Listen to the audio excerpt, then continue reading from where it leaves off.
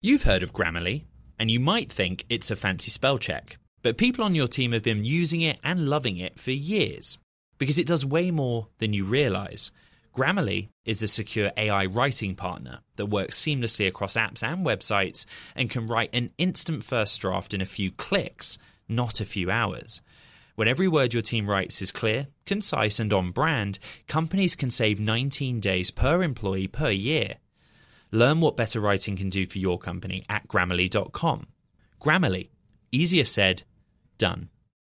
The countdown has begun. This May, 1,000 global leaders will gather in Doha for the Qatar Economic Forum powered by Bloomberg, held in conjunction with our official partners, the Qatar Ministry of Commerce and Industry and Media City Qatar, and premier sponsor Q&B. Join heads of state, influential ministers and leading CEOs to make new connections and gain unique insights. Learn more at QatarEconomicForum.com. From the heart of where innovation, money, and power collide in Silicon Valley and beyond, this is Bloomberg Technology with Caroline Hyde and Ed Ludlow.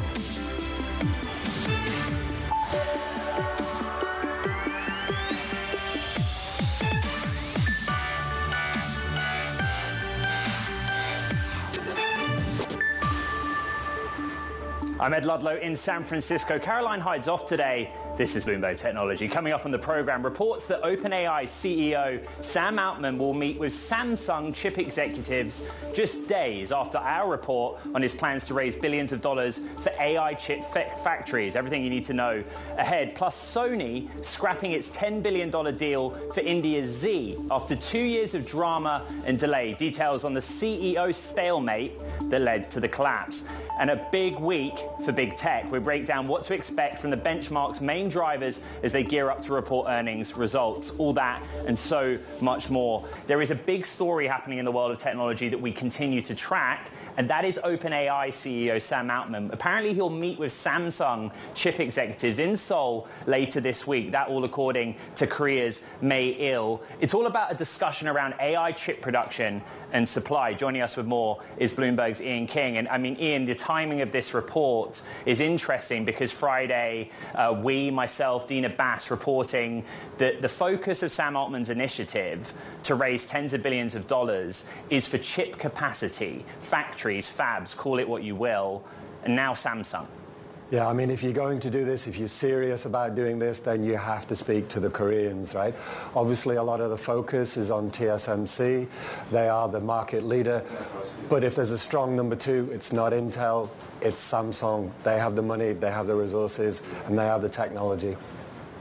So I think what's interesting here, Ian, is that there's always a big focus on TSMC because it's the big market incumbent, right? It's the big market leader. Samsung is a heavyweight in the market for contract manufacturing chips in and of its own right. That's right. I mean, everybody focuses on them. Oh, they're the memory guys. You know, memory is a commodity. You know, it's great. It's a big business, but no, they are the second biggest contract manufacturer. They have had in the past big customers like NVIDIA, like Apple. They have some serious capabilities, and they are way ahead of where the third guys, they're talking about it, Intel, would be at this point. So, you know, the basics of the story we reported Friday is it's a lot of money because chip factories cost a lot of money to make and a very long time to make. But it's this anxiety that in the future, the supply of AI-specific chips won't be there to meet the demand. It's different from what we kind of previously reported, which was this idea, well, OpenAI wants to take on some of its biggest suppliers, like NVIDIA. It doesn't seem to be a design of their own chip. It's just guaranteeing that when the time comes, you can get your hands on what we call day-to-day AI accelerators. Yeah, no, that's absolutely right. OpenAI, NVIDIA, AMD, all of these chip designers have a shared interest, right? A shared goal. They believe that AI is going to be utterly pervasive in the world economy and in technology. And according to some of the projections, it's going to need more chips, more of a certain type of chip, a very high-end logic chip, than we are currently on course to make. If you believe that scenario, then we need to start pouring concrete. So Sam Altman's visit to Korea and Seoul is according to local reports from Mayil, but we'll continue to trace that story with Bloomberg's Ian King. Thank you very much. Meanwhile, another big story overnight. Sony and Z Entertainment have officially called off a planned $10 billion media merger in India after 2 years of drama and delay. For more on what happened, I want to bring in Bloomberg's Alex Webb in London. I mean, we've done so much reporting, Alex, around the idea this wasn't going to happen. The sticking point ultimately seems to have been who would have run this merged entity had it been closed. Yes, that's very much at the core of the issue. The CEO of Z, who is the son of the founder, he has been caught up in a regulatory investigation, I'm going to word this very carefully, for allegedly faking the recovery of loans to cover private financing deals by its founder. These are allegations, of course, that he denies. Initially, there was an interim ruling saying he was not allowed to hold directorships. That was then subsequently reprieved, he was still allowed to hold this CEO position. But the investigation is ongoing. Sony appears to think that this regulatory overhang is a risk. They would only happy, according to the reporting, to close the deal if he was not leading the new company. The family would have owned about 4% of the new company. Sony would own close to 51%. So Sony very much is the bigger fish here, and they weren't able to reach an agreement. The deal has fallen apart. A lot of our audience around the world, Alex, are going to say, why is Sony interested in doing a media deal in India with Z? And the reality is that it's just a battleground for eyeballs in the world's most populous country. Just explain what Z is. My understanding is it has a pretty decent catalogue of content, but financially it's a bit shaky. Yeah, it is in slightly... I suppose the challenge is in India, it's just one of scale, because of price sensitivity. So Z, in this deal with Sony, they would have ended up with 75 channels, as you say, a huge back catalogue. But without that scale, it is quite hard to make the economics add up. You hear plenty of people say, not least Tim Cook, that India is where China was maybe 6, 8, even 10 years ago. That means that it could be quite attractive in a few years' time. Right now, it isn't necessarily hyper attractive, but people are trying to get in on the ground floor, ensure they have a decent market position so that if the wealth that many expect to arrive does finally arrive in India, then you have quite a big market share. They would have had the combined Sony Z 37% market share by some estimates. Disney, which is merging its local business with Reliance, a local company, Reliance will actually be the biggest shareholder in that new entity, would have had 24% market share. So having gone from potentially a more dominant position of that 37%, now the separate Sony and Z are actually likely to be smaller than this new Disney Reliance entity. The streaming market in India was a story in 2023, and it seems like it's going to be a story in 2024 as well. Bloomberg's Alex Webb out of London. Thank you very much.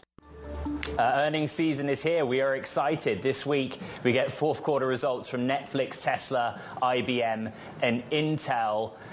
While the market is super focused on what on earth happens with rates and the global economy in 2024, joining us now, Janet Mui, Head of Market Analysis at RBC Brewin Dolphin. And to look forward, you have to kind of look back. You know, the Magnificent Seven, those mega caps accounted for so much of the index performance in 2023. And we go into this earnings season saying they're probably going to account for the majority of profit growth as well. Is that how you look at it? Hi, Ed. Thanks for having me. I think that's entirely likely. As you mentioned, if you look back last year, the Magnificent Seven, it is 30% of the S&P, but drove 2/3 of the return last year. I do think that the enthusiasm for the Magnificent Seven will continue, given that I think actually a lot of investors are just about neutral or even slightly underweight at the moment in terms of equities.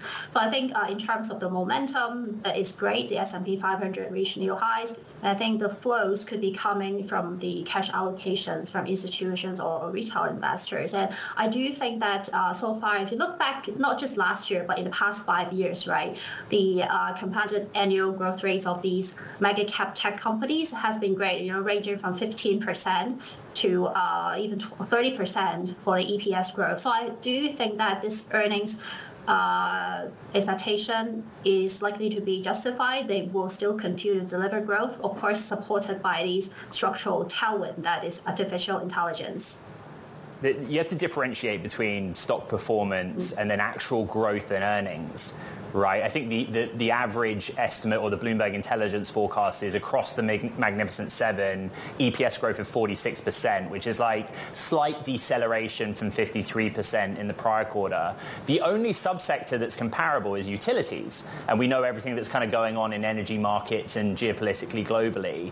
What is it that the Magnificent Seven are able to do to keep boosting the bottom line that the broader tech sector cannot? Well, I think they're both cyclical and structural aspects. In terms of cyclical, we're actually quite constructive on the semiconductor sector. That's primarily because there is evidence that infrastructure cycle has come to an end. Particularly if you look at the guidance from TSMC, there's further evidence that the destocking is over, and you're starting to see that year-on-year pickup in the global semiconductor orders. I think one that is lagging is probably auto semiconductors. There's still some inventory drag there, but generally, if you talk about the hardware upgrade for phones, that's a 3-year cycle, and I think we're starting to get a recovery from there. And so I think the cyclical uplift for those companies would be pretty good.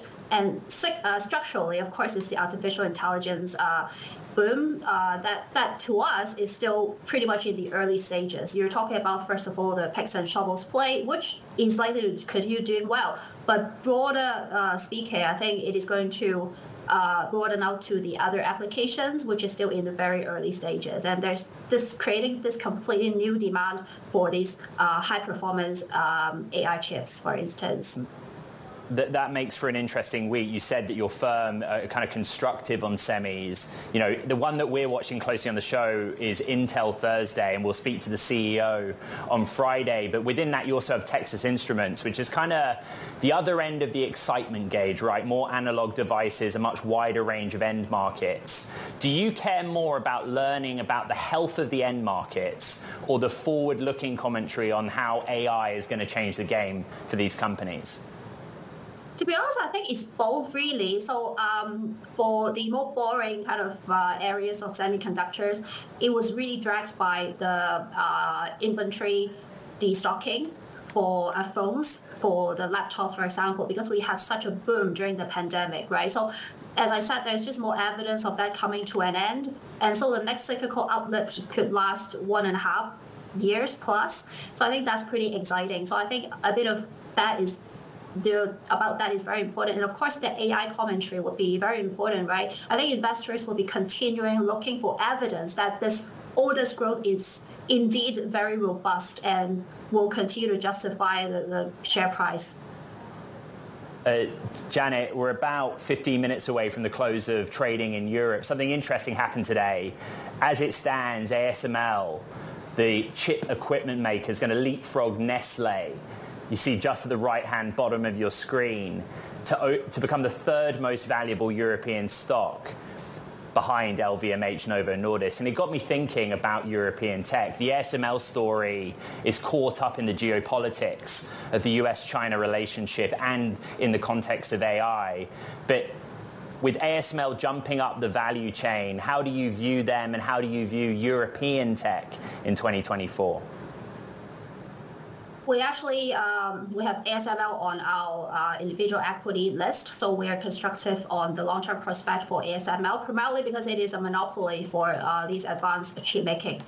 And I think that for European tech, arguably there's not a lot of choices if you look at the mega cap tech space. So I think ASML is one of the few options there that would deliver promising long-term growth prospects. And I think in terms of the geopolitics, I think the China risk is in the background, but I think a large part of it has already been digested by investors. Right? A lot of bad news have already been passed. We already know that they're not going to send the high-end chips to China, right? And I think there has been some sensitivity to the stock price, but we have already digested it. And I think the long-term demand, the structural demand globally ex-China is still very exciting. And I think that may not be fully reflected in the stock price yet. And we do have a continual constructive view on ASML and generally the global chip manufacturing sector. Janet, there are times on this program where I sound like a bit of a broken record, but I'm going to say the same thing again. We're looking at the Fed and we're looking at rates because higher rates discount the present value of future cash flows in the context of big tech. You know, there is an interesting inflation read happening around the world, and there's a question in the market of whether we are getting our rates expectations wrong. Are we getting it wrong, Janet? I think there is a possibility, given that we initially expect the market expects 6, and then now they have to trim it to 5 rate cut expectation. But interestingly, during this period of recalibrating interest rate expectation, the markets continue to go up in the U.S. I think it's not saying that this interest rate cut expectation doesn't matter. It matters, but for these quality companies, for these mega cap companies, I think they demonstrated they actually managed to do well last year in a rising interest rate and bond yield environment. And I think we may get it wrong, right? It could be 2 rate cuts, 3 rate cuts, we don't know. But generally, we saw that rates have peaked, and that provides a stable anchor for investors. And it's still more likely than not we are going to see a couple of rate cuts this year. So I think in general, investors are still very much focused on this soft landing direction, which we saw more data confirmation, especially from last Friday's University of Michigan confidence survey. The best of data, right? Lower inflation expectation, higher consumer confidence. So I think the soft landing direction is actually driving more of that market movement compared to that rate cut expectation.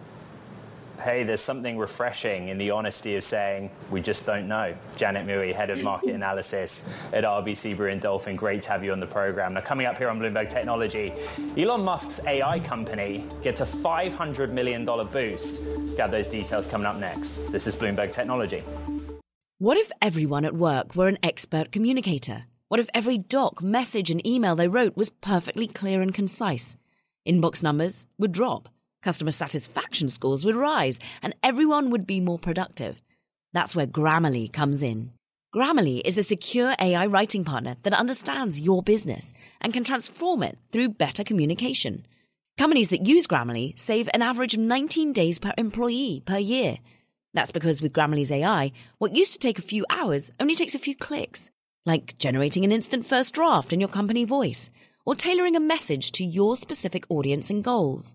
And Grammarly's personalized on-brand writing help is built in everywhere your team works, across 500,000 apps and websites. Plus, it's safe, secure, and already IT approved. Join 70,000 teams who trust Grammarly with their words and their data. Learn more at Grammarly.com. Grammarly. Easier said, done. The countdown has begun. From May 14th to 16th, 1,000 global leaders will gather in Doha for the Qatar Economic Forum powered by Bloomberg.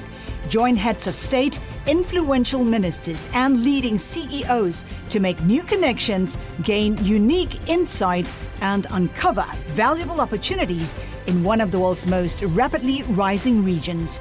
Request your invite for this exclusive event at QatarEconomicForum.com.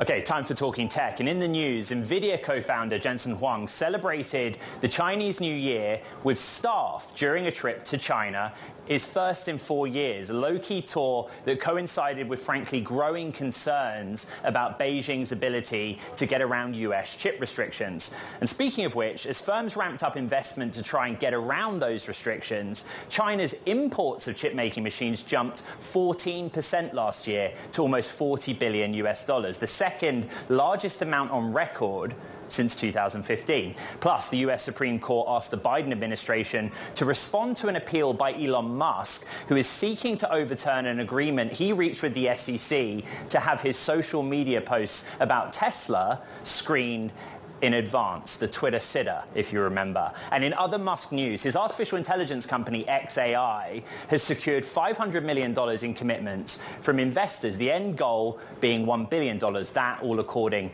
to Bloomberg sources. I want to bring in Bloomberg's Katie Roof for more. And Katie, you and I reported this story together, and let's get right to it. After we published the story, Elon Musk said on X, the platform formerly known as Twitter, that this is fake news. But what are the details that we reported? Sure, yeah. So it's not clear what part of the story he's denying, but a number of sources have told us that there have been conversations about a new fundraising round. There's actually even been a filing about this, that they are seeking roughly $1 billion for xAI, his AI platform. And we've heard that they've received maybe $500 million in commitments so far. But to be clear, these are what I would call soft commitments because the valuation is still being set. They have discussed numbers that include 15 billion, 20 billion, but they actually haven't decided, and so it's possible that's what he's alluding to here, is that the valuation hasn't been set in stone. You know, what I heard from my sources, what you heard, and Lizette Chapman, who we reported this with, heard as well, is like there's a lot of interest of getting in on this round and investing in a Musk-led company. What's interesting to me is like $1 billion doesn't really seem that much. If you look at some of the vast sums that other leading makers of LLMs and generative AI tools have raised, how do these things normally shake out, right? It's a number of weeks. The rounds are often oversubscribed. Sure, and so the target size of a round can and often does change. A lot of times, usually it's actually not completely set until they know the valuation, because it's hard to know, if you don't know the share price, it's hard to know what people are going to pay and how much, how much they're going to invest. So we could see the number go up, and we could also see the number go down. It's also possible they'll do another round in a few months at a different share price. So I wouldn't see this as an end goal that they'll only raise $1 billion. They could someday raise many billions. Ultimately, we know the aim was to raise money and up to $1 billion because of a regulatory filing that Musk and xAI made. There's two interesting parts here. One, the X Corp, or X, the company formerly known as Twitter, investors seem to be those most likely to participate. And one element that we reported, instead of getting equity, something being discussed is having access to compute in lieu of equity, which is an interesting situation for an investor to find themselves in.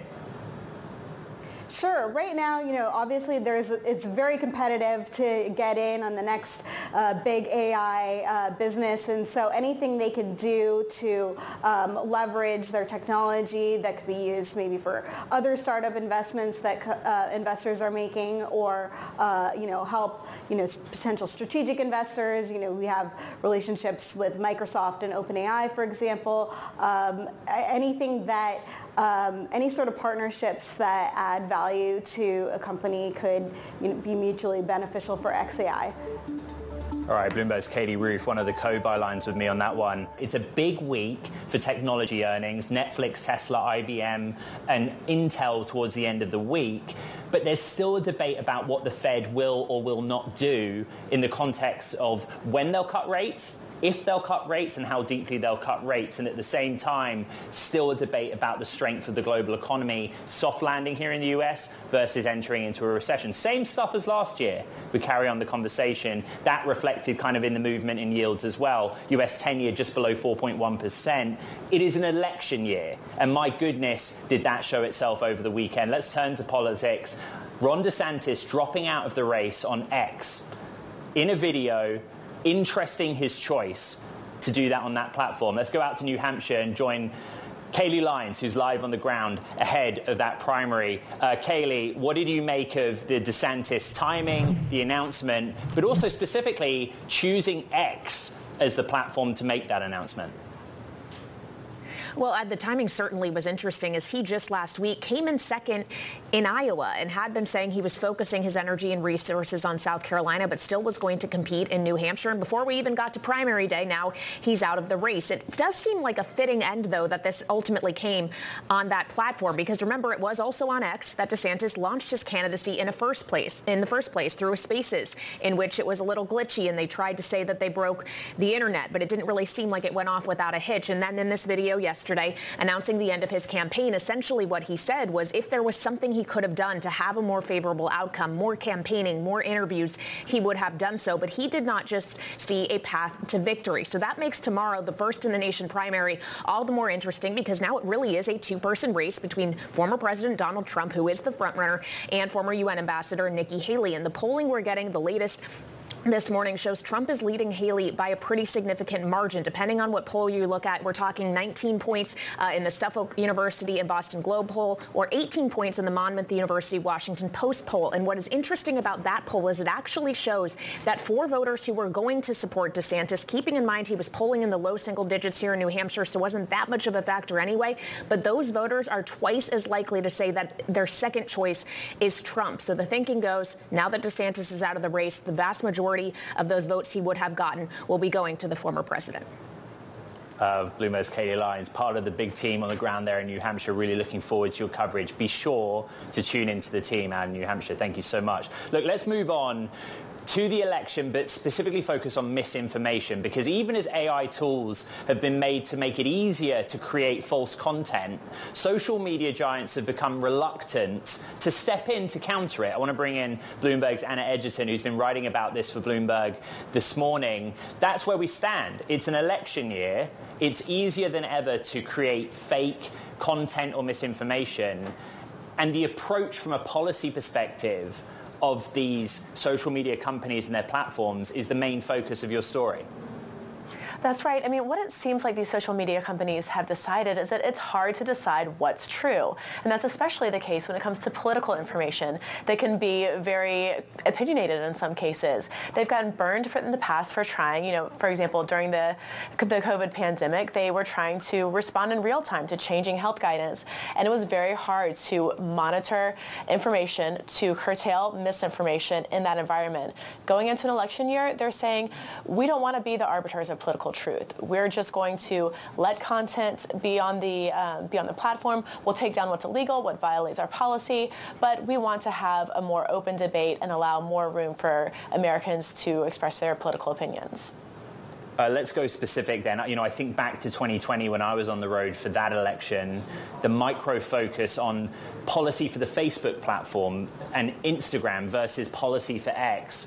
What are some of the key grounds that they have set out, if any?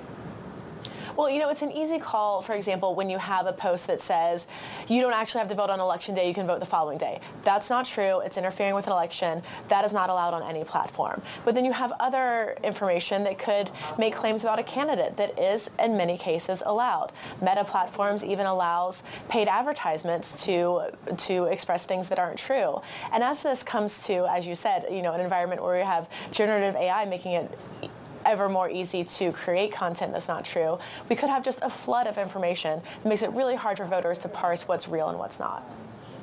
All right, Bloomberg's Anna Edgerton with a very significant look ahead to this year's election in the context of social media. Let's keep the conversation going with Mark Jablonowski, Managing Partner, Chief Technology Officer at DS Political, a digital advertising company for Democratic candidates and progressive causes, which has come up with its own ad targeting technology. And Mark, thank you for your time here on Bloomberg Technology. Let's just set the scene. How do you see social media as a battleground for this election cycle in 2024? Thank you for having me.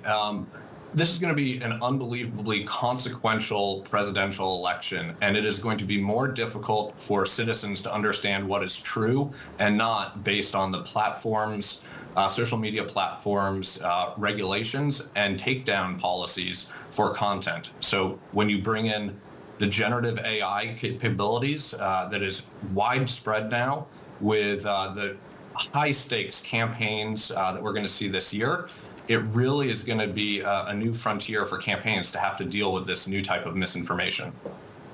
we're showing a chart right now which sets out pretty clearly where Americans go to consume their news. The source of that data is the Pew Research Center. We're focused so much on X, formerly known as Twitter, but Facebook is a big platform here, 30% if Pew is to be believed. How do you view the safety of the Facebook platform? When I say Facebook, we're talking about Facebook.com and the Facebook app. Yeah, I think Facebook has, as well as other platforms, really pulled back a lot of the sensible protections that they put into place after the January 6th insurrection and during the COVID pandemic. Some of these protections still exist in the paid media space, but on the organic side, you really are having a world where they're not wanting to police what's true or not anymore, and that really could pose some serious threats. The news peg is DeSantis choosing to drop out of the race in a video that was posted on X first before it was posted anywhere else. You know, you largely are on the Democratic side of this election and debate, but do you see any clear strategic difference in how GOP candidates and that party use social media versus the Democratic Party? Well, you've seen Twitter X really welcome back a lot of people that had previously been banned from the platform and creating this safe, free speech haven that really is anything goes. And you have a certain type of candidate that is going to embrace messaging on a platform that is that open versus on the other side of the aisle. And so I think X is a really great example of a platform that was trying to do the right thing and then under new ownership had a change of heart and decided to really just let the floodgates open. There's the tech and policy side of this. So Meta's view, and you can see it in Anna Edgerton's stories, that they lead the industry in their review of content and safety. Elon Musk has disclosed that X got rid of the election integrity team for reasons that he's put out there. And then there's the political side of it. In other words, the political pressure these companies are under from DC. How do you view that tension? Well, you're seeing certain Republican lawmakers really try and take a view that any sort of content moderation is censorship that is detrimental to the Republican Party. And so you are seeing subpoenas and you're seeing just hugely burdensome requests from members of Congress trying to put a stop to the platforms preventing fake information from getting out there. So really what I worry about are generative AI created likenesses of campaigns, candidates, and what is going to be able to be ultimately proven or disproven about what is said with them. And the real issue is not going to be probably as much on the top of the ticket where you're seeing a lot of capability and capacity to combat real-time information with trackers and video cameras that are always on both yourself and the opponent. But one step down below that, where it's really still a consequential election, but you don't have the same resources to ultimately fact check and disprove something that is going viral online that may or may not be true now. Mark, we have 30 seconds. How is your technology going to make the ads you do in support of Democratic candidates safe and clear? We make sure that we're reviewing the content of the ads that we run for factual information, making sure that we're working with only people that we know who are actually purchasing the ads. We make sure that we are working with all of the state and local regulatory environments, which has become increasingly complex. And ultimately, we try and make that in a turnkey package that allows Democratic candidates and causes to run effective media campaigns.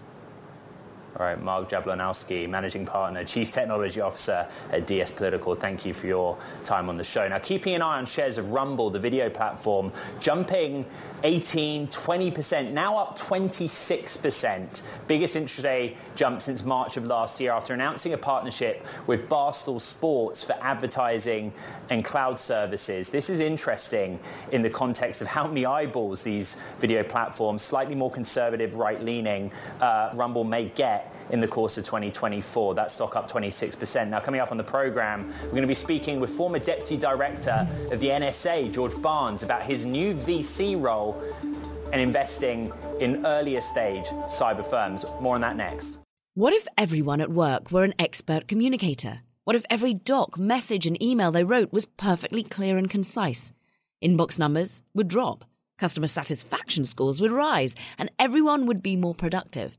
That's where Grammarly comes in.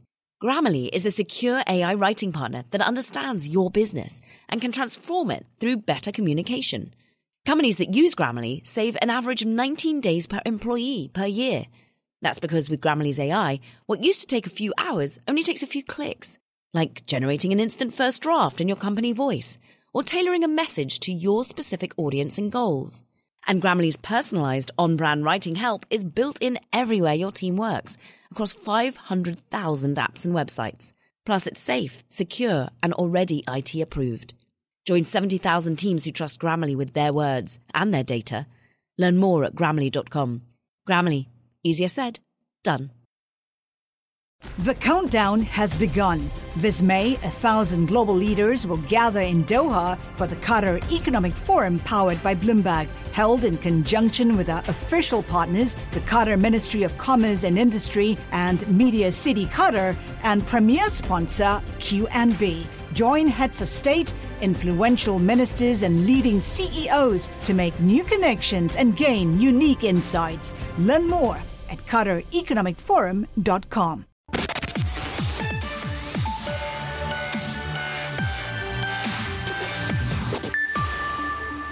We have reports of an enormous fluffy pink monster strutting its stuff through downtown. Fluffy bird in downtown? Weird. Let's switch the setting to something more calming.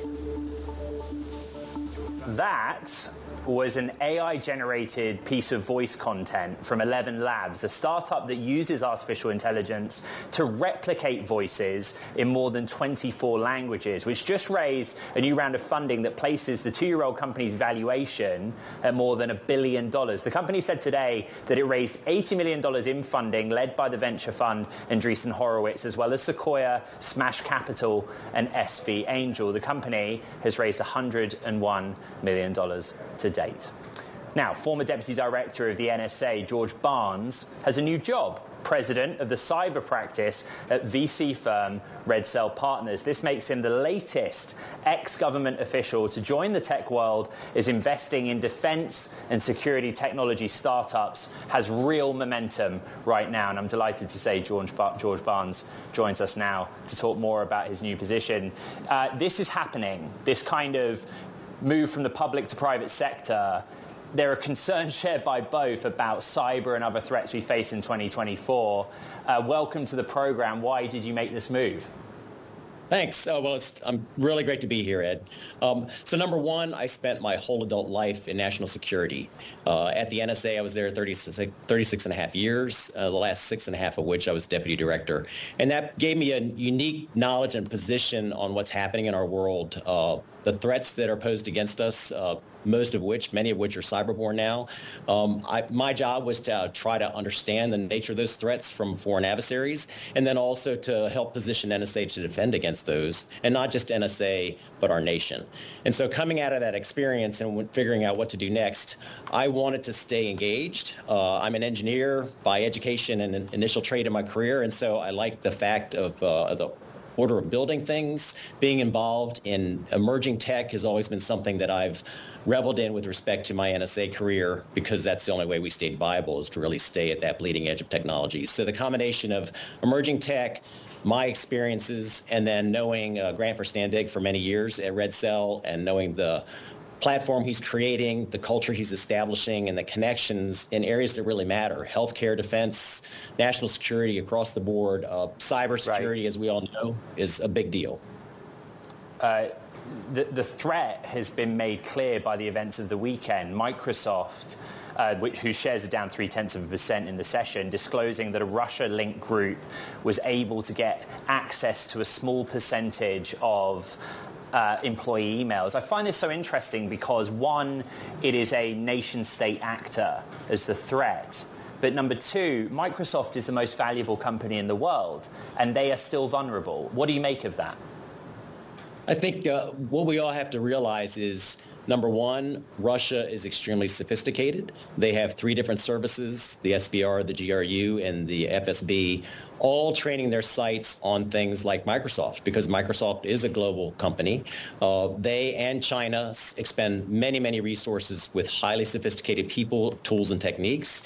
They will continue to find fissures and vulnerabilities in any globally used operating system or capability. And so while it's bad, I'm not surprised at all. I remember at NSA, we really tried to focus on identifying such vulnerabilities and tipping off Microsoft when we found them, because collectively we wanted our security to be as good as it could be. But we're always going to find weaknesses. You know, Microsoft's cyber practice is a $20 billion a year, or security practice, $20 billion a year business. JP Morgan analysts have this note out saying that this could be an example of some of Microsoft's competitors getting a bit of a leg up in offering their services. You are now in the investment world. How do you apply the events of the weekend to your thesis going forward, in which startups you want to target? Sure. So number one, we have many companies that are providing cybersecurity services. We have, of course, all of our companies that are globally distributed and providing services, IT and communication services around the world.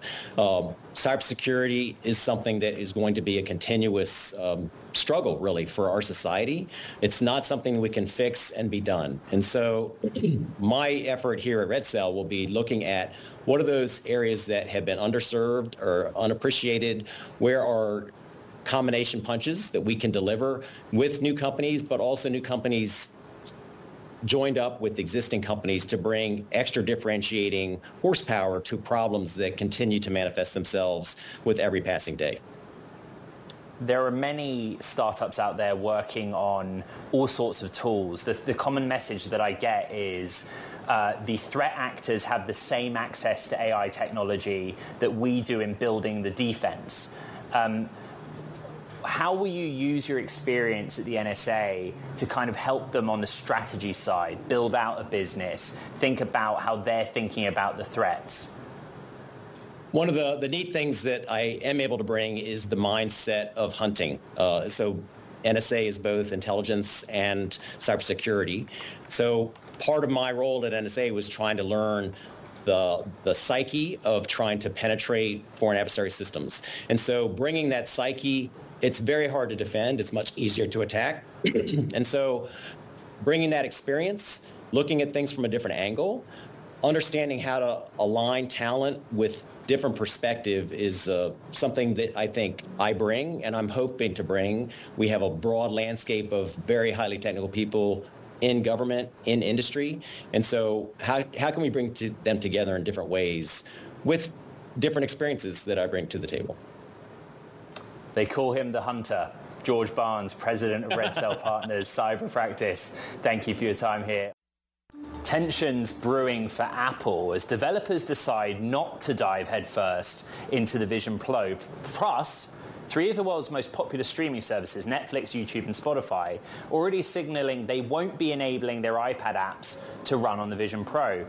Bloomberg's Mark Gurman has the latest in the latest edition of Power On. And I noticed over the weekend, Mark, you were tallying all of the Vision Pro specific apps, but also noting that many iPad apps run on it.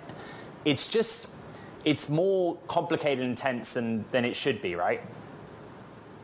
It's an interesting situation that Apple's created for the Vision Pro. So there's basically 3 types of applications. You can run your existing iPad apps, right? You can run your existing iPhone apps, or you can run new native applications created for the Vision Pro operating system, Vision OS. So you're going to have about 1 million iPad and iPhone apps. They'll run in the system, they'll float as a window, but they're not optimized. For the price of the device, what you really want are applications that are completely native. And so far, it seems there's going to probably be between 250 and 400 native Vision OS apps at launch. Now, you can compare that to the 2,000 iPad apps they had at the launch of the iPad App Store, or the 500 iPhone apps they had at the launch of the original App Store back in 2008. But for 2024, having only a few few hundred native apps, that's not so significant. And if you look at which applications are going to be launching from the get-go, a lot of them are from independent developers. These are not established applications, but you're also getting some core apps from Microsoft, from Slack, from Zoom, from Cisco's WebEx. You have a few apps for augmented reality. There's a cool app from J.Crew. There's an app from Lowe's where you can sort of design where you want furniture in your home. But like you said, this is an entertainment device from the get-go. That's at least how Apple's portraying it. And missing YouTube, Netflix, and Spotify from the get-go, that's not great. And I think it underscores some of the tensions you're seeing between Apple and developers lately. Bloomberg's Mark Gurman with the latest Power On. Thank you. That does it for BTech.